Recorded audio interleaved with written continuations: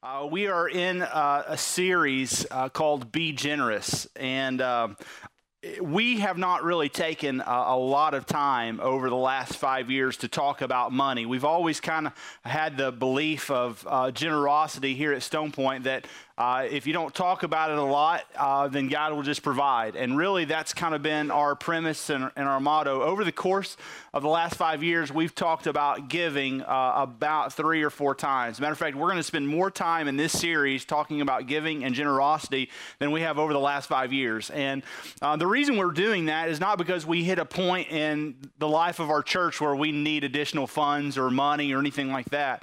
The reason we're doing it is because we want you to understand the unmatched generosity of Jesus Christ. And the picture of what he has done for us in laying his life down is the picture that we should represent as the church in our generosity, not just to the local church, but also just around the world, and making a radical difference.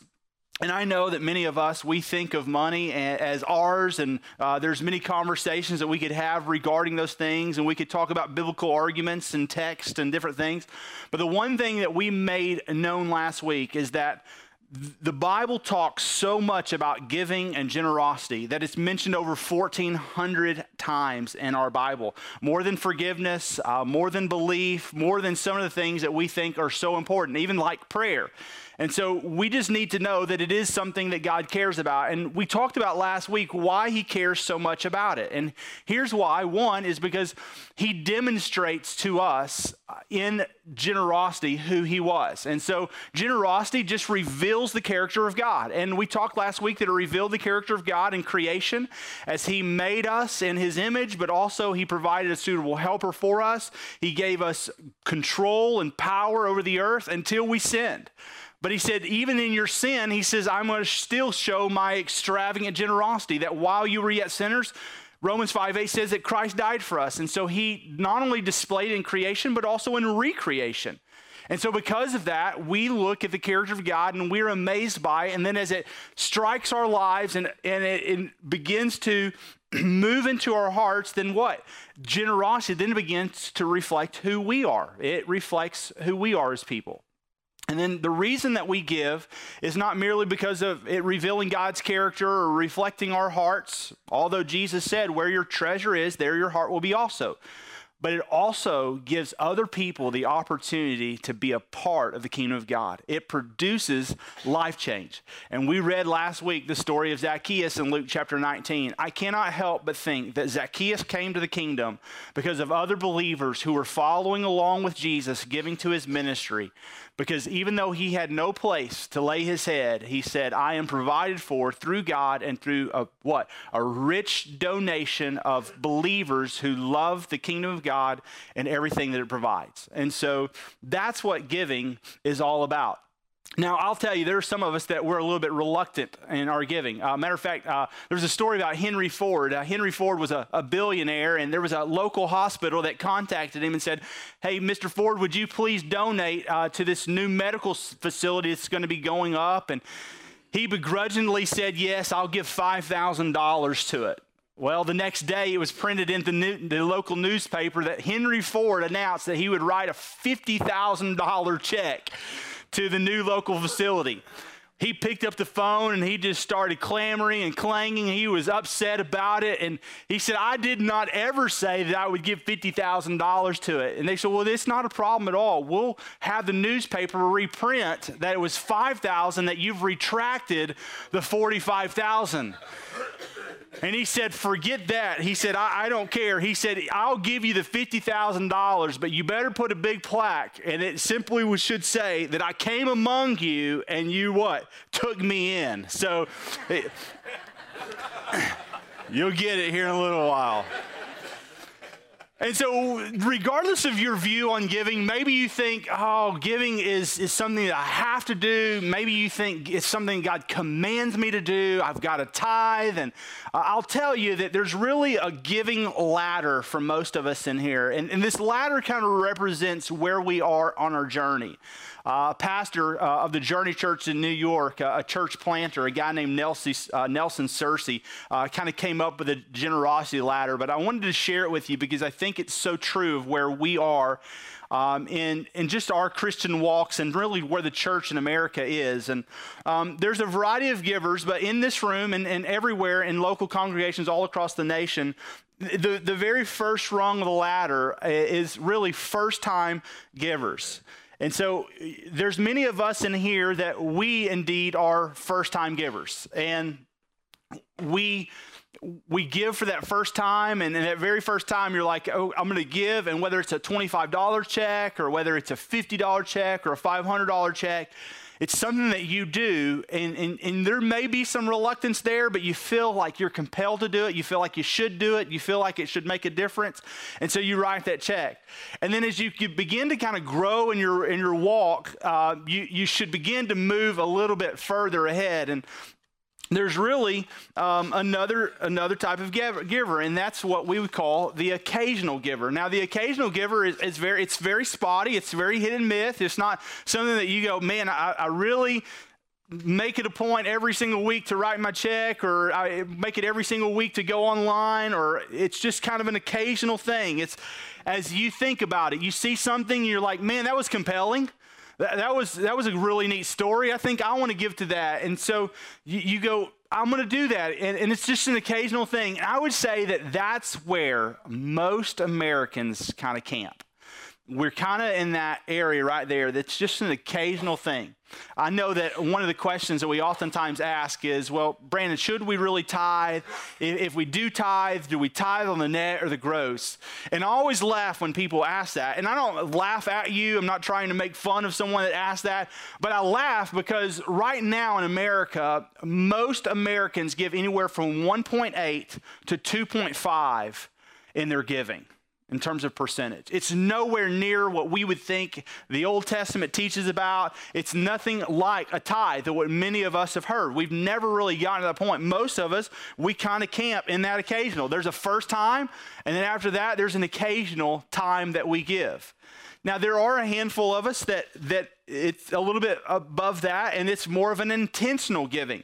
And so you would say, you know what, I give once a month, and I've got $250 left over at the end of the month that I'm not using for any other expenditures, and I don't think there's any other place that I would rather give it to than God, to the local church. And so you're very intentional about your giving, but you would say that it's not what I want to do. It's not as much as I would like to do. I would like to do more. And then you look at your budget, though, and you're just like, I just can't do more. And so it's very intentional. It's very methodical. It's very thought out. And but that's where you are. And then there's the other ones in here.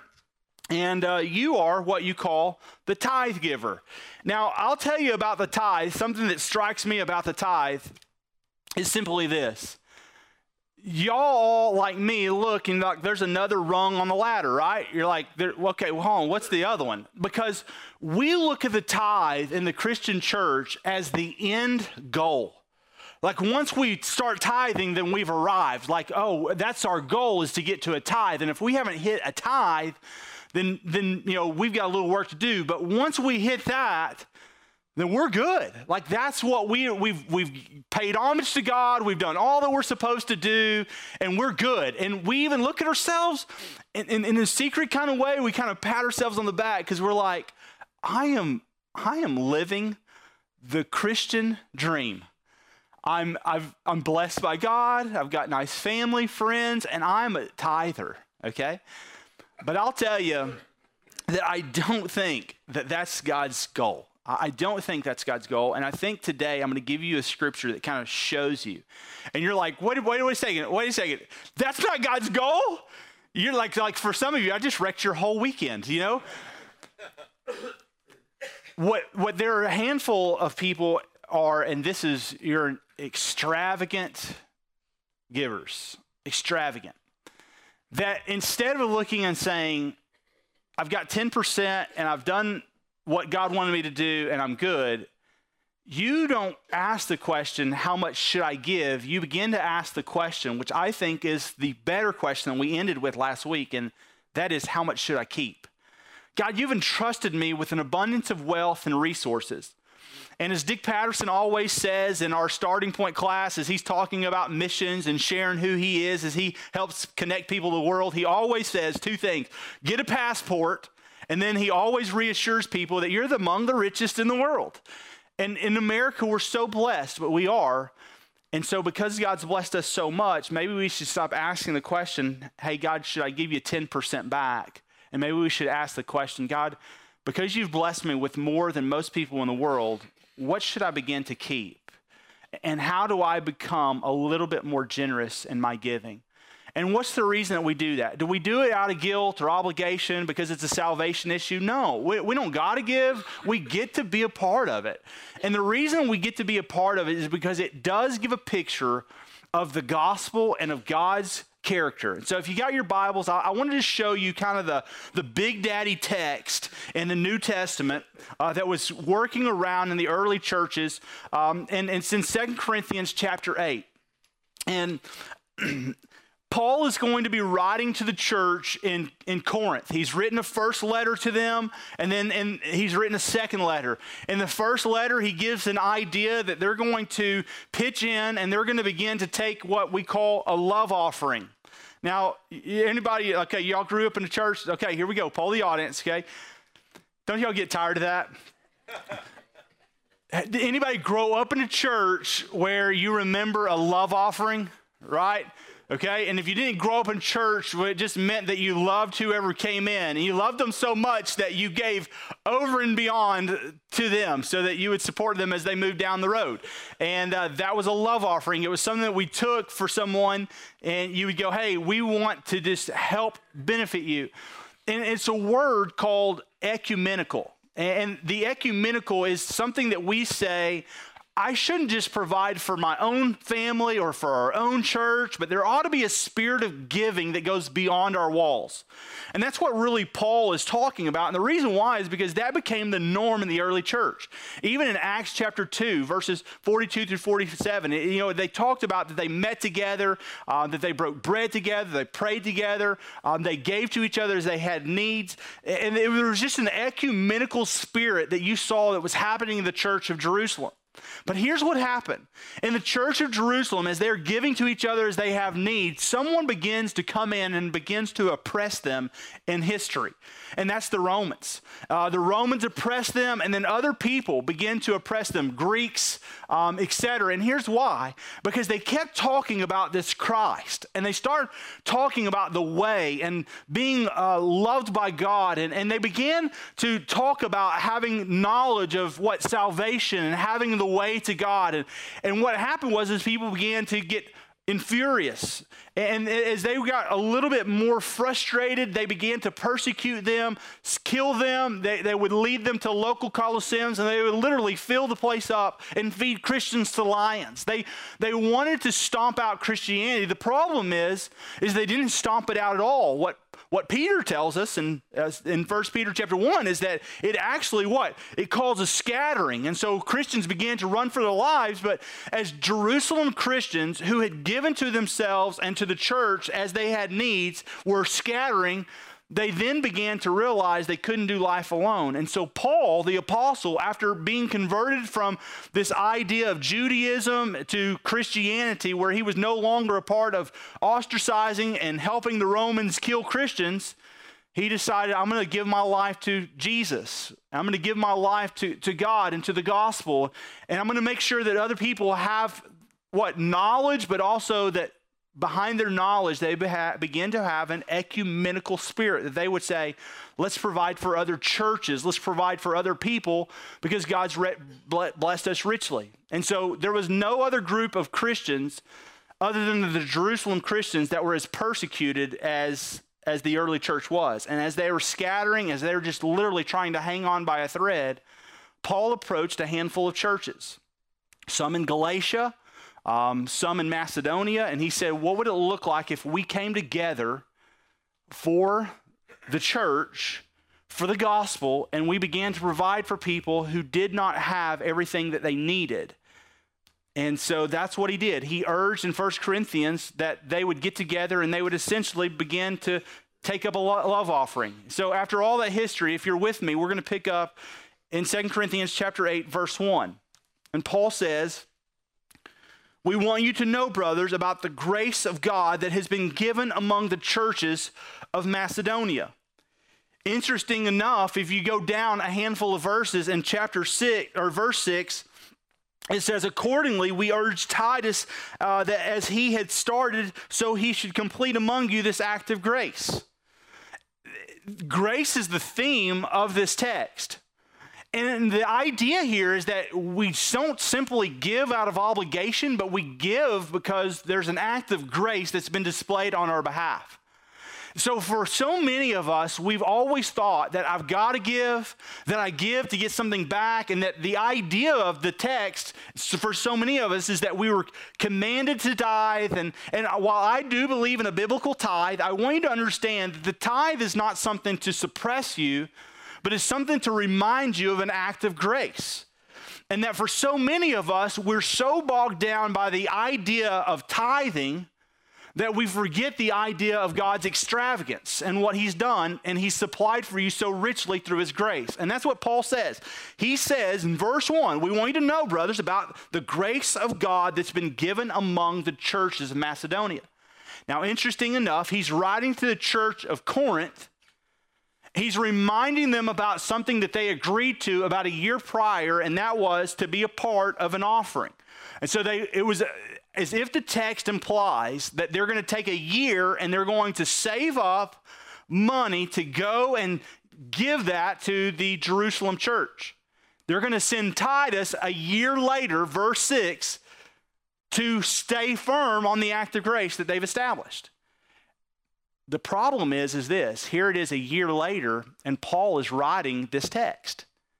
And if you look along the text as we go, what you're going to notice is Paul is not writing the text because he's reminding them of how gracious they've been, but that he's pointing out something that's happening in their church, and that is a lack of ecumenicism. That they're not wanting to give graciously, that they're in some ways kind of holding back. And so Paul implores to them, this church in Macedonia, this group of churches. And there's really three churches. There's Philippi, there's the church in Thessalonica, and there's the church in Berea. And those are the three churches of Macedon. And so look what he does. He says in verse 4, for in a severe test of affliction, their abundance of joy and their extreme poverty have overflowed in wealth of generosity on their part. Now catch this. He's writing to the Corinth church. He's saying, we agreed to take up an offering. We're going to give it to the church in Jerusalem. I want to remind you of that, but I also want to call you to something. That is to get on board. The news is spreading, and it seems like you guys are not on board with this. And I want to remind you of someone who is, and he says that's the church in Macedon.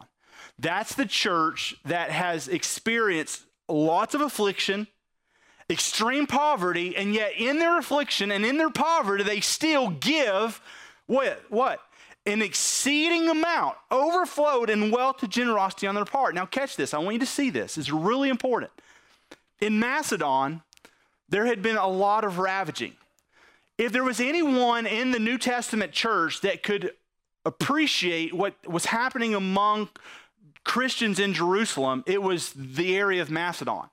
If you remember, do you remember when Paul went and he was going to help establish a church in Philippi? We did a series in Philippians about a year and a half ago. But in chapter 1, he shows up, and in Philippi, there is not a large Greek presence, a large Jewish presence. There is no synagogue, and the church was actually established down at a river, and there were a handful of ladies gathered there. And so why is that important? Well, here's why it's important. The Philippian church, the Berean church, the Thessalonica church did not have the funds, the means, or the money to build a fancy synagogue or a place to meet. And so what they'd established is this: we would rather not focus on buildings and resources, but we would rather be a church that gives our money away even though we don't have a lot to give. Macedon was literally a land that had been entrenched with hurt and pain. The Romans had brought much affliction to the area of Macedon. Why? Because from the days of Alexander the Great, where he was the chief leader, and his father Philip, which we get the city Philippi from, the chief leaders in the area of Macedon. They had made Macedon great. They had brought so much hurt and pain to other people that it had come back on them. And so it was a war-ravished country. It was an area where the people that were living there lived there, not because there were lots of great jobs. It wasn't because the economy was strong. It wasn't because it was a suburban neighborhood that had grown up and had lots of places for your kids to ride their bikes. It was, in a sense, a small community that was rural, that was war-ravished, and that had extreme poverty. And yet what Paul says is this: they were the lead dogs in giving. Does it remind you of a text? Luke chapter 21, Jesus sees two givers. You've got this group of wealthy people, and then you have this widow. This widow drops in 2 copper coins, and these generous people come in and they have full of wealth, and they just load up the offering box. And Jesus makes a striking word in Luke chapter 21. I believe it's verse 3. And he says, the more generous one here was the widow who gave 2 copper coins. And he says this: because those who were wealthy gave out of their abundance, and yet she gave everything she had. See, for many of us who we happen to be the occasional or somewhat intentional givers, we give out of our abundance. See, we're not asking the question when we budget our money. We're not asking the question anytime, God, what do you want me to keep? What we're doing is we're saying, here's all of our expenditures. Here's the thing that I would like to add in my backyard. I would like to get this water fountain. I'd like to add this new pool, whatever it be. And we ask all these questions first, and then we say, and if there's a surplus, then we would love to give it to God. And we seem more like not the church in Macedonia, but we seem more like the church in Corinth who goes, I'm going to hold a handful of things back. But look what happens. Out of their extreme affliction and out of their extreme poverty, they overflow to wealth of generosity. Overflow to wealth of generosity on their part. And the word part in your scripture might say liberality. It means the word haplotes. Haplotes in the Greek literally means that they have a single focus, that they're singular. It's contrary to a word called diplotes, which means duplicity. There's a lot of people who they give for duplicity, the wrong reasons. They're the ones who write the big checks and go, hey, man, I would love to give this. And if you don't mind, we'll put just put my name on the building or something. That's duplicity. Singleness says, I don't care what you do with it. I want you to take this and use it for the kingdom of God because God has been so rich in mercy towards me. And again, the theme of this entire scripture is what? Grace. The Macedonians are not giving because they have a lot. They're just giving everything they have because of the grace of God that's bestowed upon their life. And so verse 3 says, for they gave according to their means, as I can testify, and beyond their means of their own accord. They were committed to the cause of Christ. There was no pressure. It was no hassle. It wasn't as if Paul went to them and said, hey, man, I'm going to really hold your feet to the fire on this deal, and I'm going to make sure that you're giving what you said you would give. You ever been a part of a church, and I'm not knocking churches that do this. I don't believe in this same method, but they'll send out an offering envelope at the very beginning of the year. They'll ask you to write down what you're going to give throughout the year, and then their goal is to kind of hold your feet to the fire on that deal. And so the reason they do that is so they can kind of plan budget and make sure that they have everything for the year. But what Paul is saying is that wasn't the Macedonians. The Macedonians, we didn't have to send them an envelope and ask them to stay committed. They gave beyond their means. They gave according to their means, and then he says, and beyond their means. Here's what Paul is saying. I was stunned. I was stunned when I saw the check that the church in Macedonia wrote. I was floored. Matter of fact, look at verse 4. Begging us earnestly for the favor of taking part in the relief of the saints. And this, not as we expected, but they gave themselves first to the Lord and then by the will of God to us. Do you see what he said there? He goes, they were begging us to take the money. I've never had that opportunity yet. But that's what he's saying. He goes, they gave according to their means and then beyond. They said that they would do this, and yet they did this. They went far bigger than we anticipated. And the reason that verse 4 is there is because as if Paul saw the check and he goes, no. You do not have this type of money to give. You are not giving that much. Do you see what he said? Now, that's what he did. He goes, no, y'all said this. I think this is a reasonable according to what you guys have been through and according to what all y'all make. I know this church. Look, guys, y'all don't even have a building. Put some money towards the building or something. And look what their response was. No, we want to give. And they begged earnestly for the favor of giving. They said, no, we know where this money should go. We know why we're giving it. We know who we're giving it to. And because God has extended his grace to us, that is our heart in taking part in relief for the saints. Do you see that? We want to be a part of this. And Paul, if you don't take this check, then I'll deliver it to them myself. That's the mentality. Now, for many of us, I think, at least for me, I look at this and I go, man, that's what I want to be. I would love to be able to write checks and then just go, you're going to take this. And they go, no. And you're like, no, really, you're taking this. That was this church. And then you go, well, wait a second. Because listen, this is the catch. You got it? Why can't I be that now? Because in the question that we ask is, I hope to one day get there. I mean, isn't that really what's in your mind? I hope to one day get there. I hope one day I can be an extravagant giver. I hope one day I can give way beyond, and not simply because I have an abundance or an excess, but because God has reached me blessedly. And then the question is what's preventing you from doing it? Because our question then becomes, well, I just don't have an abundance. I don't have an extravagant lifestyle. I mean, I'm already pretty simple. But then you compare yourselves to a war-ravaged, impoverished people in Macedon. And you go, well, what do I really have to have? And because as I look around my house, I know how much I'll spend on mulch just this year. I know how much we'll spend on plants. I know how much we'll spend on lawnmower supplies. I mean, honestly, you have something that you spend lots of money on. And you go, well, it's not lots of money. No, I get it. It's $100 here and $100 here and it's $100 here. But for most of us, what we do is we take that $100 and we're not real intentional in giving it to the Lord. We say, hey, I'd rather be intentional about giving it to my hobby. And I think for me as your pastor, I just want to ask you this question. Why?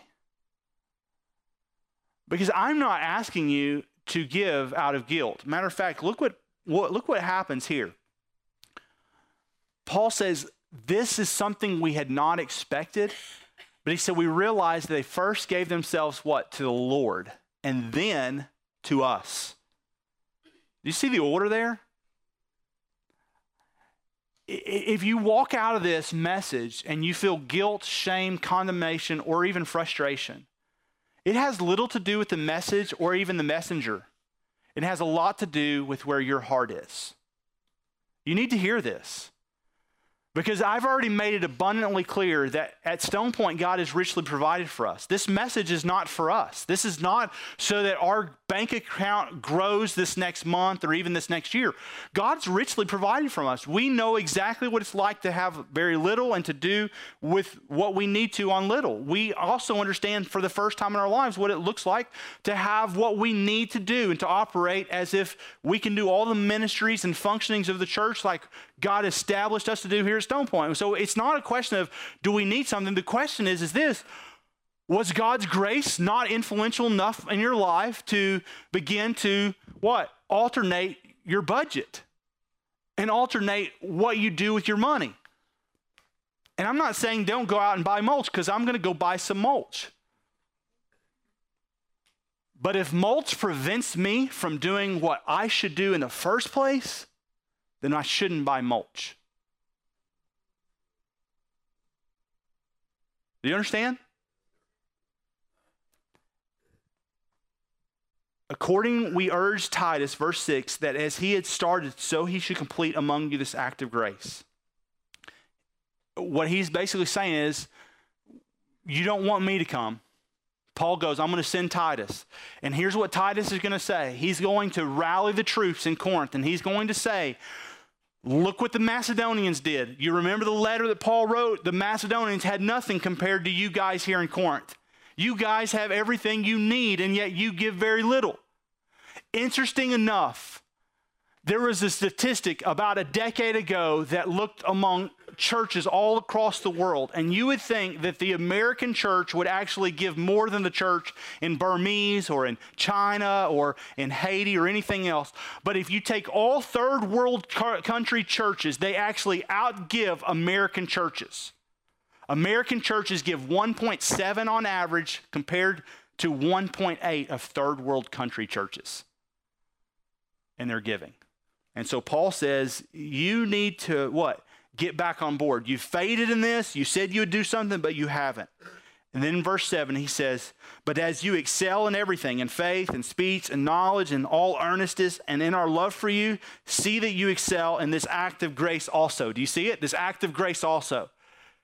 He goes, just as we're commending you to grow in your faith, just as we're encouraging you to grow in speech and knowledge and all these things, he goes, I want you to grow in your prayer life. But the idea here is it's almost this question, why are you talking about your prayer life or your knowledge in the Word if you won't even stay true to the act of grace that you agreed to a year ago? See, we've lied to ourselves in believing that if we clean ourselves up externally, we read our Bible, we pray, but yet this is an area that we don't necessarily have to deal with, then we're actually pretty decent Christians. And what Paul is saying is, no, you're asking the wrong question. If you think because you read or pray or you're devoted to your church, you serve in your church, you give occasionally, he goes, you're asking the wrong question. Why? Because we ought to be committed to this act of grace as well. And in a sense, what he's saying is, giving to the body, the church, is as important as you growing in your prayer life. Giving to the body, the church, is important as much as it is you finding a place to serve or plug in or even your prayer life.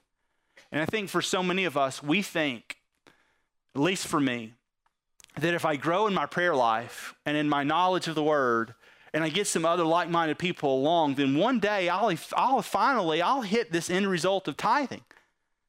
And what Paul's point in this entire text is simply this to the church in Corinth, and I believe to the church here at Stone Point, in Wills Point, and in Edgewood. You do not have to have lots of money to be an extravagant giver. But you got to stop asking the wrong questions. Then he closes in verse 8, 9, and 10, and he goes on, but this is kind of where I'm going to wrap it up. Look at this. I say this not as a command, but to prove by the earnestness of others that your love also is genuine. He goes, I'm not commanding you to do this. Isn't that what we think? Like, oh, I got to give. I got to do this. And we think that if we don't, then we're actually less of a Christian than other people or something. No, it's not a salvation issue. And Paul makes that very clear to the church. He goes, Corinthian church, I'm not going to command you do this. I'm not going to come over there and lord it over your head. I'm not going to say, hey, you're not invited to our volunteer banquet now because you didn't hold up your word of the agreement. But he does say this, it will prove your act of genuineness. It will prove that you are a person that says, let my yes be yes and my no be no. Why? Because you agree to this, and this will show that you really understand the act of grace. Not the act of grace just in giving, but the act of grace in which you received through Jesus Christ our Lord. And so I'm going to end with this. As you ask the question, what should I give? Should I be a first-time giver, an occasional giver, an intentional giver? Should I be a tither? Should I be an extravagant giver? Will you do me a favor and stop basing it off of what you believe in your mind, and maybe use this next scripture as your basis in what you should give? Okay, you ready for it? For you know the grace of our Lord Jesus Christ, and though he was rich, yet for your sake he became poor, so that you by his poverty might become rich. And in this matter I give my judgment. This benefits you, who a year ago started not only to do this work, but also a desire to do it. Paul says, Do you know that Jesus left the right hand of the Father? He had everything that he could have ever wanted in eternity, and yet for your sake, he left his richness and he became poor. He says, for your benefit, he experienced poverty so that you may be bestowed the greatest riches in the kingdom of God. Do you catch this, church? Jesus didn't simply die just for your heart and so that you would begin to have a daily devotional that had one scripture every day that came to your email. He died so that he would get every single ounce of you. And contrary to what you think and I think as Americans, when we give our whole lives to Jesus, he gets our money too. I don't say this as a command because we don't need it. I say this as your pastor in saying that there's only one thing that God has ever allowed us as people in the kingdom of God to test him on, and that's in the area of giving. He's never allowed you to test him in your affliction. Hey, I've got this thing going on in my life, and God, I can't believe that you're doing that. No, you don't have the right to test him in that. Well, God, I can't believe that I lost my job. I can't believe that you stacked all these odds against me. You don't have the right to ask God about that. Well, God, my friends have told me that it's all because of my sin. And Job approached God in anger, and what did he say? Job, do you know where the snow comes from? Do you even know how that comes about? And can you imagine just Job sinking right there? Because you do not have the right to test me in that. Because I am a holy God. I am perfect in all my ways. My thoughts are higher than your thoughts. My ways are more perfect than your ways. But do you know what he did give us? In this area of giving, he said, you can test me in this. That if you'll give extravagantly, I will pour out my grace and my richness in more ways than you'll ever imagine. But you know what it comes down to? It comes down to, do you understand what God has done for you? And number two, do you believe him enough to take him at his word? That it's far better to store up things in heaven than it is things on earth. And I think for so many of us, including myself, I've stored up really well here. And the question I have to ask myself, and I have been asking myself, is, God, how do I become more generous? Because this is where I am. This is me personally. I'm that guy. And I've been that guy from the very beginning of our church. And I give every single week, weekly, every single week. I know exactly what the amount is. Occasionally, I'll give to a mission trip when somebody needs it. Occasionally, I'll give to something that I think is worth giving to. But in my heart, I am not the extravagant giver. And the question I ask myself is, why not? And I think this text clearly opens my eyes to this. It's because I'm not appreciating that Christ became poor for me, so that I may benefit greatly in his riches. But as Peter says, that I am a holy people. We're a chosen royal priesthood, holy nation, called out of darkness into his wonderful light. Why? Because Jesus saw fit to become poor for me. And so I pray that that would bless you in some way, to begin to ask the questions, God, how do I move forward? And I think I want to leave you with this challenge, because there are many of us today that you go, well, how in the world do I become an extravagant giver unless I start putting it on my Visa card with my Sonic? And that's not what we want you to do, okay? What we want you to do is go, how do I move up the ladder a rung? How do I move up the ladder a rung? In obedience to God, knowing that his grace is sufficient in this matter, knowing that that he wants to move you forward in your faith, all areas, in your knowledge and your prayer, etc., but also in the active grace of giving because of his grace. And so where are you now? And what would it look like if you said, I'm going to move a little bit ahead. I'm going to try to go a little further in my faith, and I'm going to ask God to do something more with my money than I can do myself, and just ask him to literally multiply it. Now, the thing is this, you don't multiply it because he's going to bless you more. You ask him to multiply it because you want him to take very little of what we're giving to him and go, God, and use it all across the world. And so it all comes back down to this, the heart, right? And so ask God to line our hearts with him. And in 2 weeks, we're going to pick back on the subject of being generous, and we'll look a little bit more about some of the Old Testament tithe and some of those practices as well. But I hope that you'll join us there. And don't forget, next weekend, 5-year anniversary, Canton High School, 10 a.m. Please don't miss it. And the old adage, be there or let's pray together. God, we love you, and we thank you so much for this morning. We pray, God, that you would use it to be a blessing to your church and a blessing to the kingdom of God. May we know here at Stone Point that the goal is not simply to hoard it up, to eventually build a bigger bank account, but that for every 20 cents that's given here, it's going around the world. It's going to people who are on the field and are in church plants and people that are on the ground. And the goal is for us to give to others as they have need. And it's making sure that people in our community who are impoverished or they don't have enough, that we're able to give to them, that we truly want to be the church. We want to be a people that displays the act of grace that's been so displayed to us through Jesus. And so, Lord, help us to not only see that in our own lives, but see how we can go beyond that and give to you, not in our abundance or in our excess, but like the widow's mite, that we would say, here's what I got, and Lord, you can have anything that you want. And so, Lord, help us to ask the question, not what should I give, but Lord, what should I keep? Lord, help me as a pastor to determine that in my own life. Lord, what should I keep? What can I do away with so that I can bless more people and that I can see more of you in our local church and around the world? God, teach me, grow us all. In Jesus' name, amen.